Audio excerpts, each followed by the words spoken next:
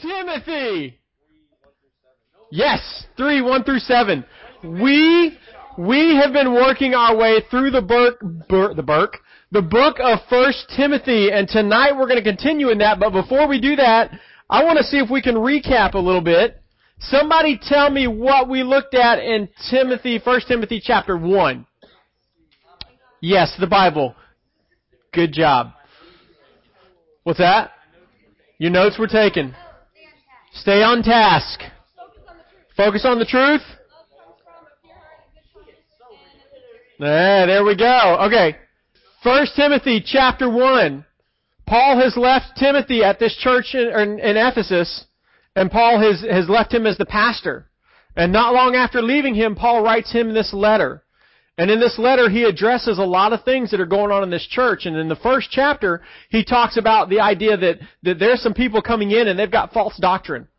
And that Timothy's job is to teach what is true from Scripture. And his job is to keep the people in the church on task. So that's what we went through in chapter 1. Chapter 2, give me one word. What did we talk about?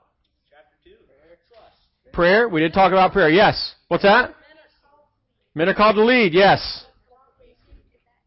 Anybody? Oh, we did talk about that. If you remember chapter 2 focused on the idea of public worship. And we looked at how men are called to lead in public worship. There wasn't a lot on that, but that's what Scripture says in that chapter. And then we spent 2 weeks ago, it actually talks about the role of women in public worship and what they're called to do and their responsibility to how they respond to the authority in the church. And see, 2 weeks ago, we spent a lot of time on the ladies' role in the church and the ladies' role in corporate worship. We didn't spend a lot of time on the guys' role. So tonight, guys, it's your turn. We're moving into chapter 3 tonight. And as we look at 1 Timothy chapter 3, what Scripture does there, what Paul does there, is Paul lays out what the qualifications are for the male leadership in the church. Specifically for the role of the pastor. That's what he's focusing on, and that's what he talks about. And the reason I think this is important, because you guys are probably thinking, well, I'm not going to be a pastor. Well, you know what? Some of you in here probably will be. Because some of you have expressed to me that you feel you are called to be a pastor. And if that's the case, then this chapter, these first 7 verses, very much apply to your life. Not just that day that you become a pastor, but right now, and the man that you are becoming right now. You see, some of you may become a pastor and you don't even realize it yet. I can say that because until the age of 29, I knew without a shadow of a doubt that I was not called to preach. But you know what? Then I started listening to God. And I realized I was called to be a pastor. So just because you don't think that's what you're supposed to do now, doesn't mean that's not what God has planned for you down the road. But some of you ladies, well, you can't be a pastor. Because we're going to look at that tonight. When it comes to Scripture, that's not biblical. But when we talk about these qualities, when we talk about what God expects of pastors and what I believe God expects of all men, not just pastors, as we look at some of those, keep in the back of your mind, is this the kind of man I want leading my family? Yeah, you may not be married to a pastor, but Lord willing, you're going to be married to a man that has a relationship with God. And if God has called all men to seek after these qualities and to try and be Christ-like, then these are the qualities that I would propose to you ought to be looking for in that guy that you want to lead you and lead your kids one day. So this chapter has a lot of stuff for every single one of us. So pay attention, because we're going to go through a lot of stuff tonight, because Paul lays out a lot of stuff for Timothy, especially in the first couple verses. So let's just jump right into it. As we look at the first verse here, this kind of breaks down into several different areas. We've got the pastor or the man's personal qualities. We've got his leadership qualities, and then we've got his family qualities, is the way these verses break down. So we're going to start with his personal qualities. What is this man supposed to be like? What is his character supposed to be like, the way Paul lays it out to Timothy? So in verse 1 there, Paul says, "This saying is trustworthy.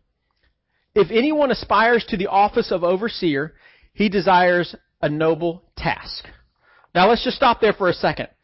Paul starts this verse off by saying, the saying is trustworthy. If you read through Paul's letters, you'll see that he uses that phrase 5 different times, where he says this saying is trustworthy, or this is a trustworthy saying. This phrase, when you look at the original Greek and look at the way it's translated, this is very similar to when you see Jesus in the New Testament saying, verily, verily, or truly, truly, which is basically Jesus saying, hey, you need to pay attention to this because this is incredibly important.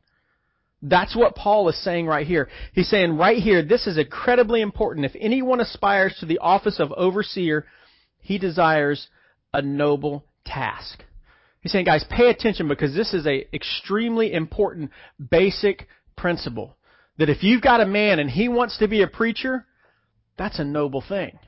Now, we don't use that word too much anymore. When I hear the word noble, I get an image in my mind of a knight in armor fighting for a kingdom. And you see, we saw that word, or we hear that word a lot in that frame of context because the knight is fighting for something more than himself. He's fighting for his king. He's fighting for his kingdom. He's fighting for the people who can't otherwise go out and protect themselves. But you see, that's kind of the imagery that Paul is bringing up when he uses this word. Is that when you're called to preach, when you're called to be a pastor, you're not doing it just for yourself. You're doing it for more than yourself. That's the whole idea that we talked about a couple weeks ago about loving God and loving others. When you've got a man that's called to preach, he's called to more than just what it is for him. And that's why he's saying that this is a noble task. This is a noble opportunity for him to do what God has called him to do. Now, just to give you an idea, if you read through Scripture, you actually see 3 different terms in reference to being a pastor. One of them is this. It's the word pastor. When you see the word pastor in Scripture, this places the emphasis on the responsibility of the leadership in the church to be the pastor, to shepherd the people. Jesus gives us that imagery all the time, that he is the shepherd and we are the flock. The pastor is the one who leads the flock, the one who leads the people, helps them understand Scripture, helps them understand what God is saying through that into their lives. But you also see the term bishop. Bishop emphasizes the fact that the leadership is charged with overseeing the local church. Not only is the pastor called to preach and to shepherd the people, but he also has a calling to oversee what's going on in the church, the workings of the church, the way the church reaches out to the community. You see, you've got a couple different terms there. You also see the term elder or overseer used in there. Now, that implies that you've got some kind of maturity. When we think of the word elder, we think of older people. You see, when you go through Scripture and you see that, you get that implication that it's talking about someone who's got maturity, someone who's got experience. And what Paul does is Paul takes all of these different references that you see throughout Scripture to those different positions, because those different positions are really the same thing, and he pulls all of those qualifications together in one place. Then he says, this is the job of a pastor. This is what he's called to do. So that's what we're going to look at, starting in verse 2. It says right there in verse 2, it says, therefore an overseer must be above reproach, the husband of one wife, sober-minded, self-controlled, respectable, hospitable, able to teach, not a drunkard, not violent but gentle, not quarrelsome, not a lover of money. That's a lot of stuff, isn't it? Do you know what? Let's look at each one of those. Let's spend just a minute on each one of those and really look at what those mean and what God has called pastors to be, but what I believe not only pastors, but every guy in this room. As one day someone who will lead a family, as one day someone who may be a small group leader or a teacher or a deacon or a businessman, God has called us all to seek after those qualities as guys. Ladies, that's the kind of man you want. Not the first guy that comes along and says, wow, you're beautiful. No, but the guy that really expresses these qualities, because these are the qualities God has called us to as guys, as men. So let's look at the first one. It says above reproach. This literally means to take a hold of. It means there should be nothing in your life as a guy that Satan can get a hold of. That a world that is watching you because you say you believe in God can get a hold of and pull you down and destroy the ministry that God has called you to do. There shouldn't be anything there. You see, godly leaders and godly men, we must strive to be above reproach for a couple reasons. Let me tell you what those are. Number one is because as a leader or as a pastor, you're a special target of Satan. Think about that. If you're leading a family, even if you're not a pastor, if you're a husband, if you're a father, and you're leading a family, and Satan can pull you down, he can affect your entire family. Because you're the head of that family. You're the head of that group. It makes you a special target. It puts a target on your back because Satan, if he can get you, he's got a chance of getting your entire family. That's why you got to be careful. That's why you got to be above reproach. Second reason is your fall, your mistakes, has a great potential for the harm to the cause of Christ. If God can take down a man who is leading his family and therefore take down that family, well, what builds up the church? It's the family. One family's problems can become everybody's problem, can wreak havoc on a church. So it becomes a broader issue than just, oh, I've got this one little problem that I need to deal with and nobody knows about. But you see, guys, you're also a special target because you, as the one who is called to lead, as the one who is called to have more accountability in that area, if you don't step up and lead, you're not fulfilling your God-given responsibility. You see, God has called each one of us to step up and lead. We don't always do it the way we should. We talked about that 2 weeks ago. I'm a preacher. I don't always do it the way I should. But that's what God's called us to do. And He tells us that we're supposed to do that because we are to be above reproach.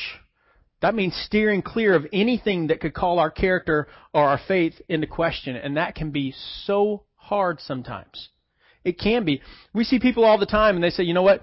I messed up one time. I had one little slip. But that one little slip got bigger and bigger and bigger, and it's wrecked their entire life because they didn't remain above reproach.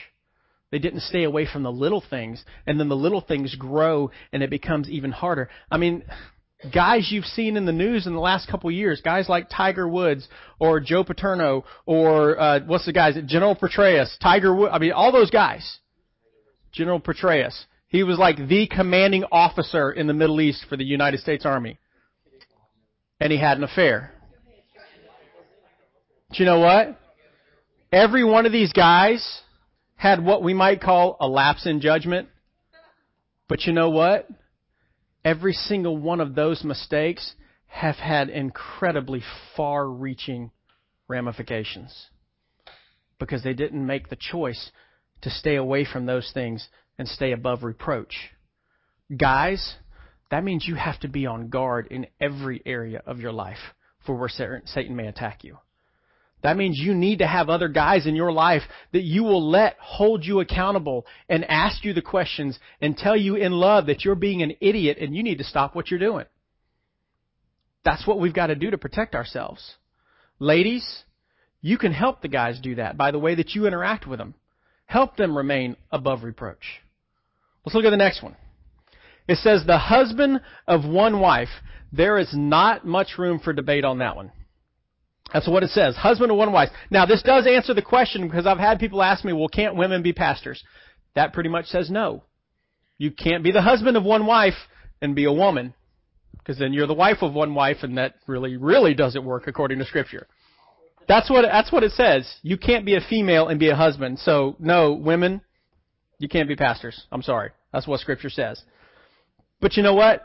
Beyond that, there's actually several interpretations of this phrase.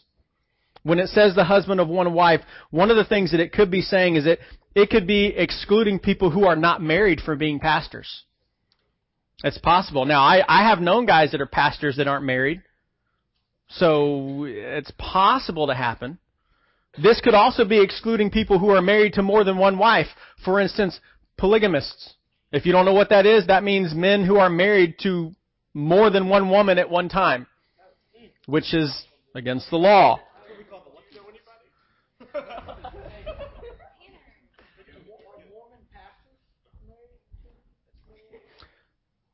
So, from what I understand, the official view of the Mormon Church is that they do not approve of polygamy. Now, that has been practiced in the Mormon church in the past. That's just my understanding of it. But Scripture says the husband of one wife. One more question, Adia, and then we'll keep going. We were in Jamaica. They had women pastors there because the men wouldn't step up in the church. And you know what? That's what we talked about 2 weeks ago, isn't it? When the men do not step up and don't take the leadership role that God has called them to, yes, women will step up and women will fill that role. And they can do it, and they can do a great job of it. I told you guys in this very room, when it comes to teaching, my wife, I believe, is a much more gifted teacher than I am. But you know what? The role that God has given us calls the men to be the pastors. Women will step in and they will fill that role. Every mission trip I've ever been on, there's been a woman pastor in the church because men don't step up and fulfill that role. And that's when we step outside of God's design. Can God still use that? Absolutely. God can do anything He wants to do. But that's not God's design for it. But it goes on. It says the husband of one wife. It could even be talking about the fact that if you've been married and divorced and remarried, it could be excluding men who are in that situation from being pastors. You see, Scripture, it doesn't give us any more definition beyond that husband of one wife. So there's a lot of different interpretations of that. Now, traditionally, our view is that, okay, the husband of one wife means you've been married to one woman, period. No divorce, no remarriage, none of that. You've been married to one woman. But you know what? When you look at this, what this is talking about is this is saying that you are a one-woman man. You are devoted in mind and body to your wife, period. You know what that means, guys?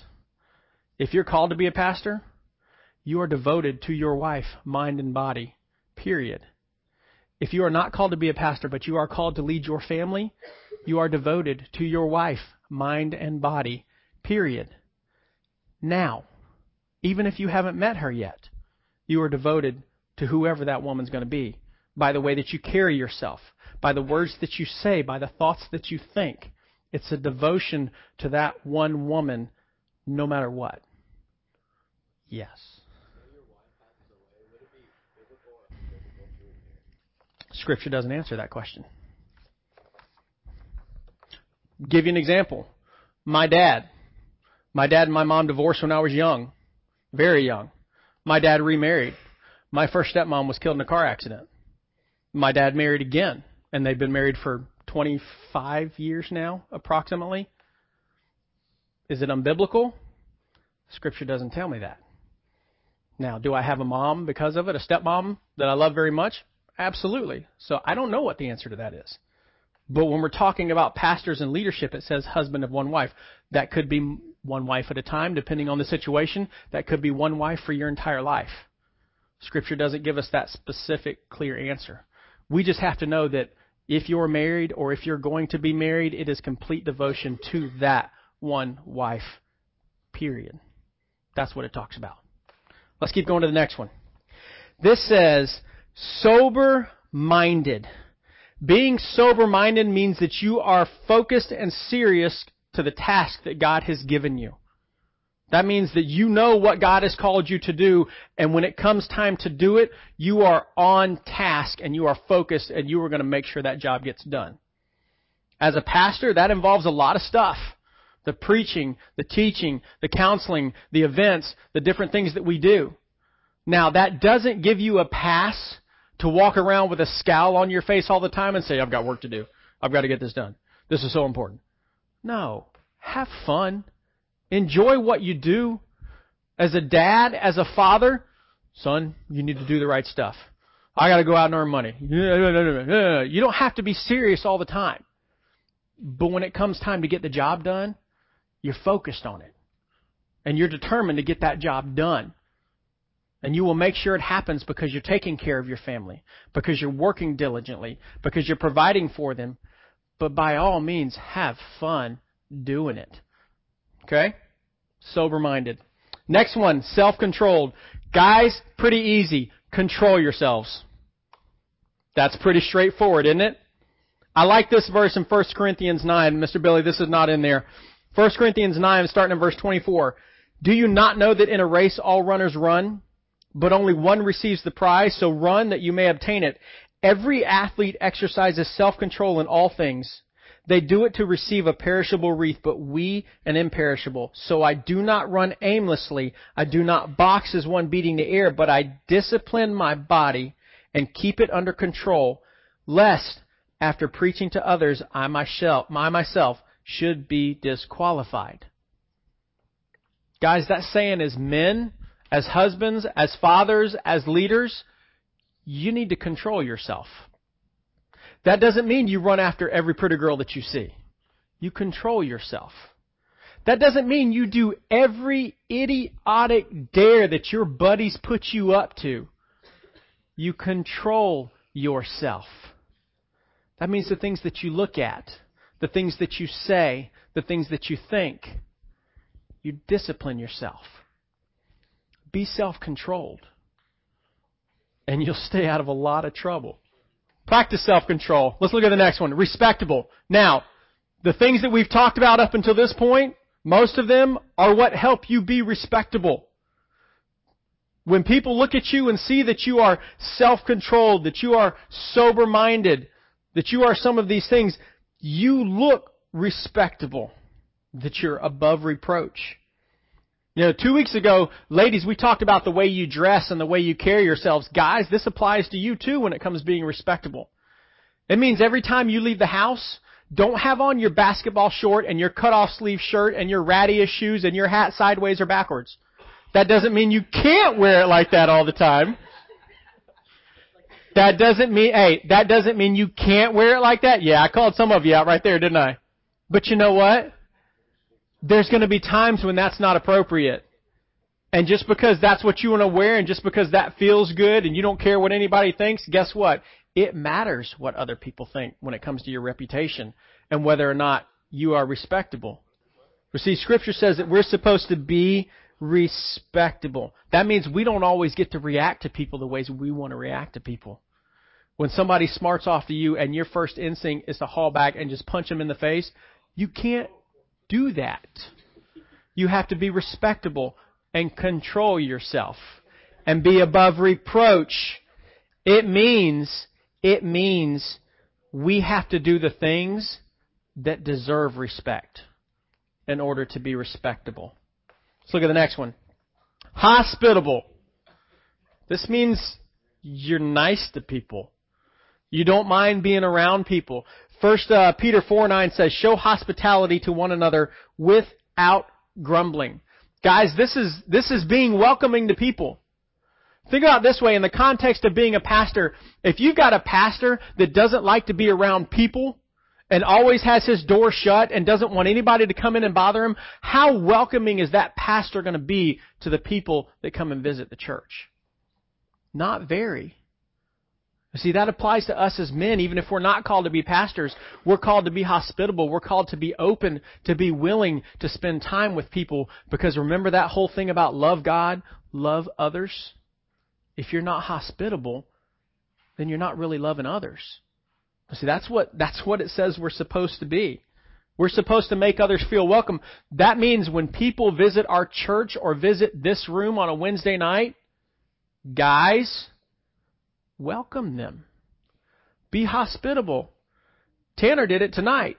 2 young ladies from the middle school walked up here to buy something, and Tanner caught them when they came in and started talking to them. Now, I'm not, hey, I'm not going to ask the reason he was talking to them. There are approximately 30 of you in this room. One person stopped and said something to him. One. We've got visitors in here tonight. How many of you have talked to our guests that are in here tonight? Anybody?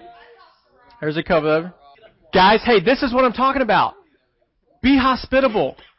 When you see a face you don't recognize or somebody you haven't talked to and you don't even know who they are, you see a name on a list and say, hey, who's that?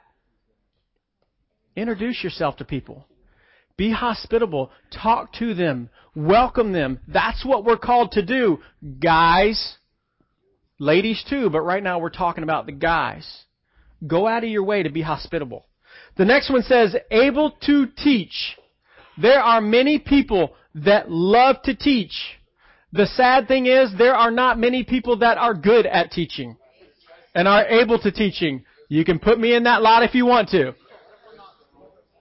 But you know what? On the other hand, there's some that are. That's why I believe you guys have some of the best Sunday morning small group leaders anywhere. Because you've got some people who are able to teach and who do a great job of it. But this says right here, when it comes to pastors, it says they need to be able to teach. Should not only like to teach, but be able to teach. And it's in two areas. And guys, even if you don't become a pastor, guess what? There's going to be times where you need to be able to teach. Your small group leaders on Sunday morning, they're not pastors. They have other jobs that they do to support their families. And yet they're still teaching in the church. You see, pastors, we're called to teach in the church, but so are other men. It says that in 2 Timothy 2, 1 and 2. You then, my child, be strengthened by the grace that is in Christ Jesus, and what you have heard from me in the presence of many witnesses, entrust to faithful men who will be able to teach others also. In other words, what I know as a pastor, what I know as a preacher, I've got to be able to turn around and teach that to other guys, other men in the church, so they can turn around and do the same thing in the church. But you see, it's not just in the church. We're also called to be able to teach in our home, in our family. Even if you never teach a lesson in a church, you will have a family that you'll need to be able to teach. It says that in Deuteronomy 6, 5, and 7, you shall love the Lord your God with all your heart, with all your soul, and with all your might. And these words that I command you today shall be on your heart. You shall teach them diligently to your children, and shall talk of them when you sit in your house, and when you walk by the way, and when you lie down, and when you rise. You see, guys, we're called to be able to teach Scripture, which means we need to know Scripture. That means we have to spend time in Scripture so that we can do that. Now, again, do we always do a great job of it? No, there's some Wednesdays I walk out of here feeling like I stunk up the place in the way I preached. But you know what? That gives me the opportunity to get better. And that's what God calls us to do, so that we're able to teach when we have the opportunity. The next one he says, not a drunkard. Drinking is probably one of the most debated things when it comes to youth ministry. Because typically every teenager wants to know, does the Bible say it's okay to drink? Does the Bible say it's wrong to drink? No, the Bible doesn't say it's wrong to drink. Now, you got two factors working against you, though. First of all, ain't a one of you 21, so you're not supposed to be. But second of all, whether it's wrong or whether it's right, 1 Thessalonians 5:22 tells us that we are to abstain from every evil. And you can't tell me you can mess around with alcohol and stay away from all the evils that are involved with it. Because it's not possible. Because you never know where your line is until you cross that line. You never know what you can handle until you've figured out what you can't handle. So the idea is to stay away from it altogether. Don't even put yourself in the situation. That's why it talks about not being a drunkard. Don't even find out. Just stay away from it. Keep going. Not violent, but gentle. I like the way the King James Version says this. It says, no striker. It says you need to be a man, a pastor, who's not a striker. This talks about a guy who is walking around looking to settle every problem he has with his fists. And some of you are like, yeah. But it says, not violent, but gentle. The godly leader, the godly man, the godly pastor is not violent. You're not walking around looking to settle everything with your fists and to punch out the first person that crosses your path because you don't like the way they dressed that morning. We're supposed to be gentle in the way that we speak, in the way that we act. Think about it in your family. Think about it when you have kids. If you're violent, that can turn south real quick. When you've got little kids, you've got to be gentle. Man, my boys, I can be a little bit rougher with my boys. But you know what? They're still kids. And I can't wrestle with my 8-year-old son the way I can wrestle with my 39-year-old brother. And we do still wrestle on occasion. Hey, it's what happens. Guys, remember this, because one day you may have a daughter. You think you may have to be gentle with a boy. Good night, it's different with a girl. We were in our house one day, and the boys were upstairs. Have I told you the story? And I yelled across the house just to get the boys' attention, to get them to come downstairs. I wasn't mad. I wasn't angry. I just called loudly. And Michaela was on the floor next to me. And as soon as I raise my voice, she just stops. And that little lip comes out, and she just starts bawling. Because I raised my voice. And I looked at Kathleen and I said, "You have got to be kidding me." And I realized right then, okay, I've got to be gentle. I've got to treat her differently even than I treat my boys. But because it's my child, I've got to be gentle. We're called to be that way with everybody, guys.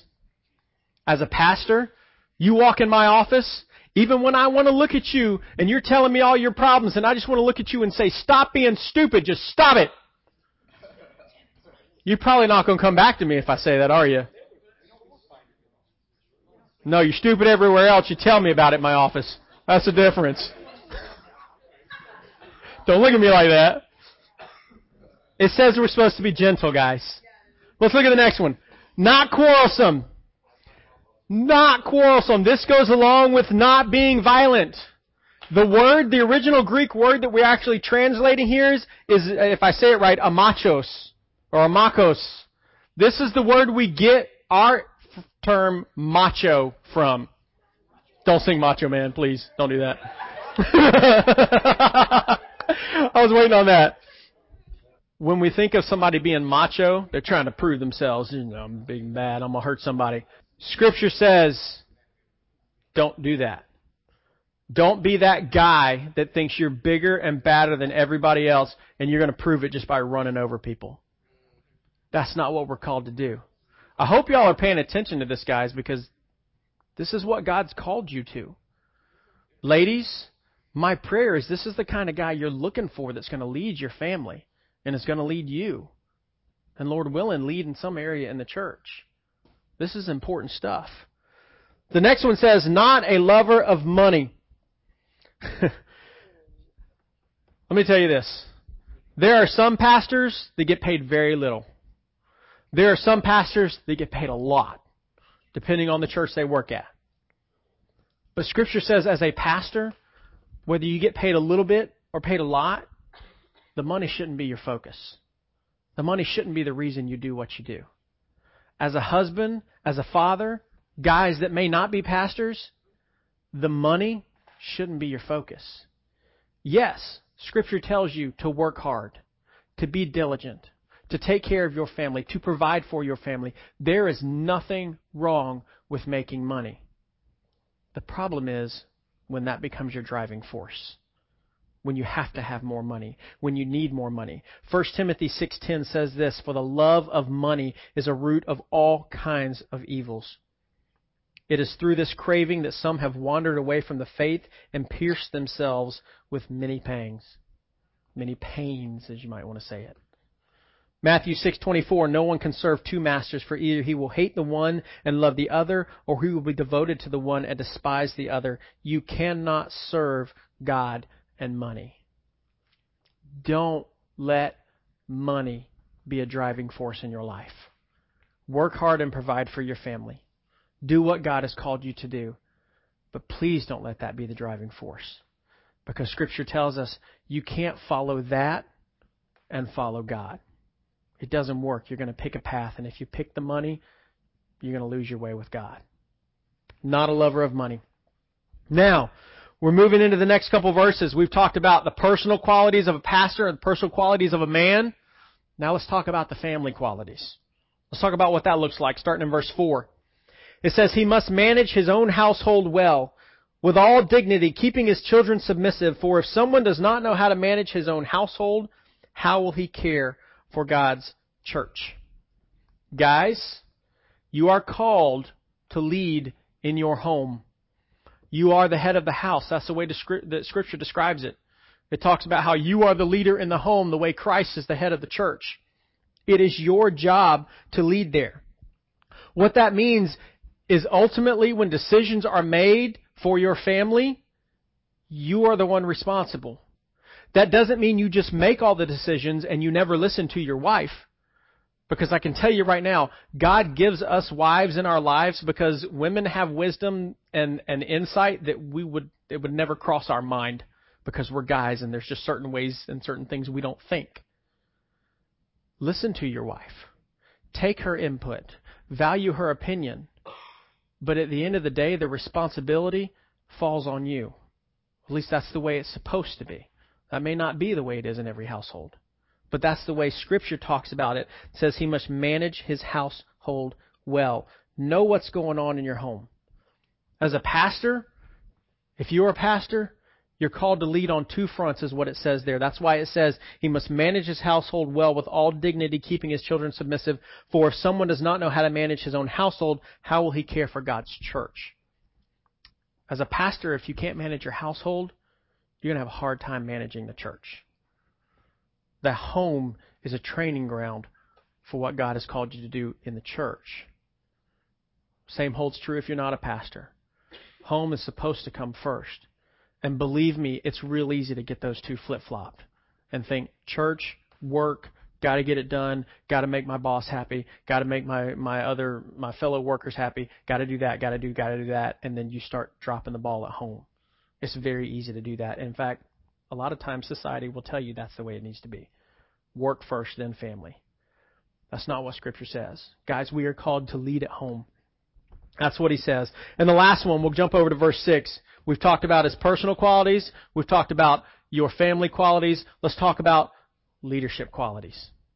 Verse 6 says, he must not be a recent convert, or he may be puffed up with conceit and fall into the condemnation of the devil. When you're talking about a pastor, basically that means you don't want somebody who has just become a Christian a month ago to be the pastor of the church, because you run into a problem there. You get somebody who very quickly, that phrase where it says being puffed up, that means filled with smoke or full of hot air. That means they get a lot of pride real quick. Hey, I'm the guy. I'm a brand new Christian and I know all this stuff and I've got all these people listening to me. And it says when that happens, they can fall into the condemnation of the devil. In other words, a leadership position needs to go to somebody that's had experience, somebody that's had time to mature, somebody that's got a little bit of wisdom, not somebody that just jumped on the scene and hasn't known what they're doing for the last month. Guys, you're called to lead. That means the wisdom, the experience that you will have when that time comes as a husband and as a father, it comes now. In the things that you do, in the leadership roles that you take. Some of you guys in here, you're on the SALT team, and you're doing some things. You're taking some leadership roles, or you've come to me with ideas, and I've said, hey, if you can make it work, we'll make it work. And you've done those things. That's what it's talking about. Take the time now to invest and learn what it means to lead. Spend time around older men, around older guys that have some of those experiences and can teach you, so that when that time comes and it's time for you to step into a leadership role, you know what to do. The church that we used to go to in Jacksonville, I was asked to be a deacon there when I was 27, I think is how old I was when we were there. Because I was there. What's that? At the oldest. Might have been 26. And I remember the pastor telling me I was the youngest deacon and he'd been there 20 years, had ever remember having at the church. But you know what? I knew what a deacon was supposed to do, because I had grown up and my grandfather was a deacon and my dad was a deacon. And I had watched them, and I had learned the things that they did. So when I got asked to be a deacon, I already had some experience. Now, there were things I didn't know and things I had to learn. But you know what? I was ahead of the game. That's what God's calling us to do, guys. Those areas where you think you might lead one day, those areas, those opportunities that you might want, start gaining experience in them now, so that when the time comes and you're asked to take that leadership role or you seek that leadership role, you're ready for it. And you know what God's got for you. And you can lead the people the way God has called you to lead them. And he goes on and says in verse 7, moreover, he must be well thought of by others, or by outsiders, so that he may not fall into disgrace, into a snare of the devil. Paul here expects every believer's life to be a positive testimony to a world that is watching every single move of someone that claims to be a Christian. Because they are. The world is watching you. If you claim to have a relationship with God through Jesus Christ, people are watching you. And your life, your testimony should speak to what you say you believe. That's why it says must be well thought of by outsiders.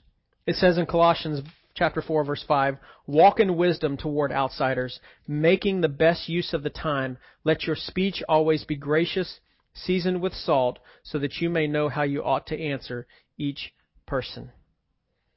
Guys, the world is watching every one of you. And I'm talking guys and girls here. The world is watching us. The world is watching the church. The world is watching its pastors. And the world is looking for when you mess up. That's why it says that we have to be above reproach. We have to be respectable. We've got to carry ourselves in such a way that what they see, yeah, they might see some of our mistakes, but more importantly, they see more of Christ in us than they see our mistakes. And that when we do make mistakes, when we do fall down and mess up, that we are gracious with each other and pick each other back up and move each other closer to God again. That's what he's saying here. That's why this is so important. As a pastor, I have to remember that everything I say and do has ramifications. Everything. If I stand up here on this stage and I say, hey, we're having a keg party at my house this weekend, you know what? I'm probably going to get in trouble for that, aren't I? Even if I'm joking, I'm probably going to get in trouble for that.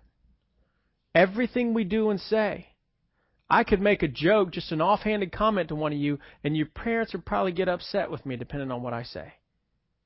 And you know what? If that happens, then word gets out. And other parents hear about it. And all of a sudden, everything that I feel like I'm called to do as a youth pastor here at North Florida Baptist Church is called into question. And everything is messed up.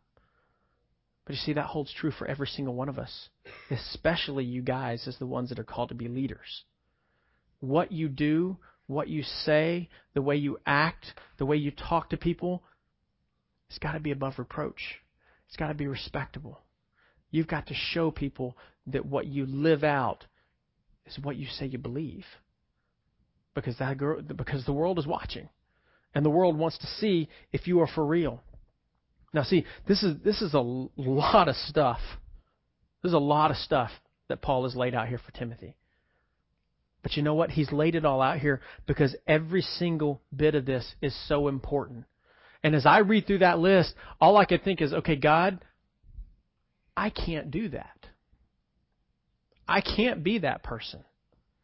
How am I supposed to do all of those things that Paul has got listed out here 24/7 at church, at home, wherever else I go? How can I do that? And the simple answer is, I can't. It's not possible for me to do it. But it is possible for God to do it. God working in my life, God working in your life, can make us the men and the leaders that He has called us to be. God working in your life, ladies, can make you the women that He has called you to be. So the question is this what you'll strive for?